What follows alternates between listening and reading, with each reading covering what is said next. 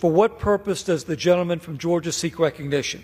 Mr. Speaker, I move to suspend the rules and pass the bill H.R. 663 as amended. The clerk will report the title of the bill. H.R. 663, a bill to amend the Indian Child Protection and Family Violence Prevention Act. Pursuant to the rule, the gentleman from Georgia, Mr. Collins, and the gentleman from Arizona, Mr. Gallego, will each control 20 minutes. The chair recognizes the gentleman from Georgia. Mr. Speaker, I ask unanimous consent that all members have 5 legislative days to revise and extend their remarks and to include extraneous material on H.R. 663 as amended, the bill now under consideration. Without objection. I yield myself such time as I may consume. Without objection. Gentleman is recognized. Mr. Speaker, H.R. 663, the Native American Child Protection Act, introduced by Congressman Gallego from Arizona, would amend the Indian Child Protection and Family Violence Prevention Act to reauthorize 3 programs administered by the Department of Health and Human Services and the Department of Interior. These programs include the Indian Child Abuse Treatment Grant Program, the Indian Child Protection and Family Violence Prevention Program, and the Indian Child Resource and Family Service Centers, which would be renamed the National Indian Child Resource and Family Service Center under this legislation.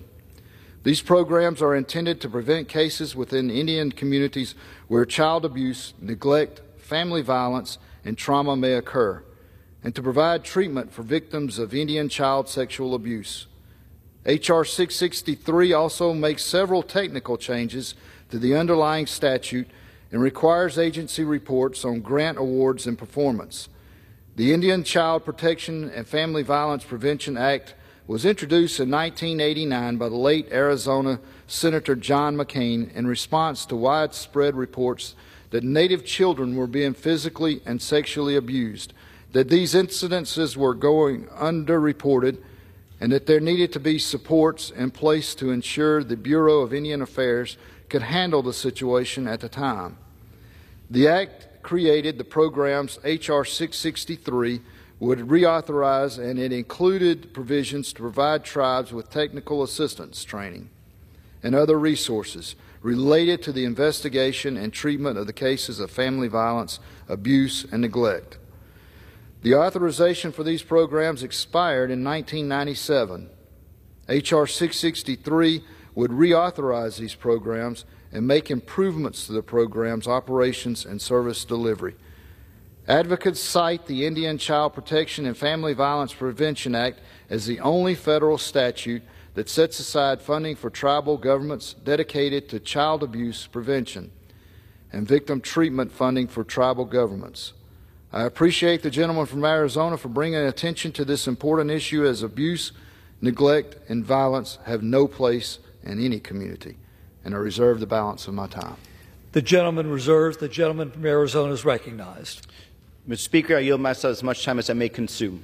Gentleman is recognized. Thank you, Mr. Speaker.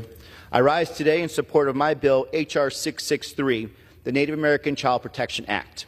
American Indian and Alaska Native children have the highest rate of child abuse in the United States, at a rate of 15 cases for every 1,000 children. This can have devastating impacts on a child's cognitive, emotional, and neurological development, and can last them well into adulthood and even their entire life. On top of this crisis, the Supreme Court recently heard a case attempting to gut the Indian Child Welfare Act, which protects the rights of Native children and families. That's why passing the Native American Child Protection Act today is so timely.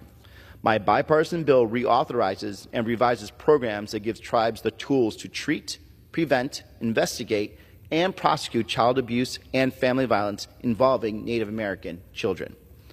The programs in this bill were originally led by another Arizonan back in 1990 through John McCain's Indian Child Protection and Family Violence Prevention Act.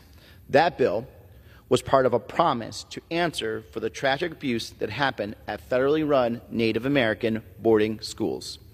But the programs have never been fully funded, were never authorized, and eventually expired.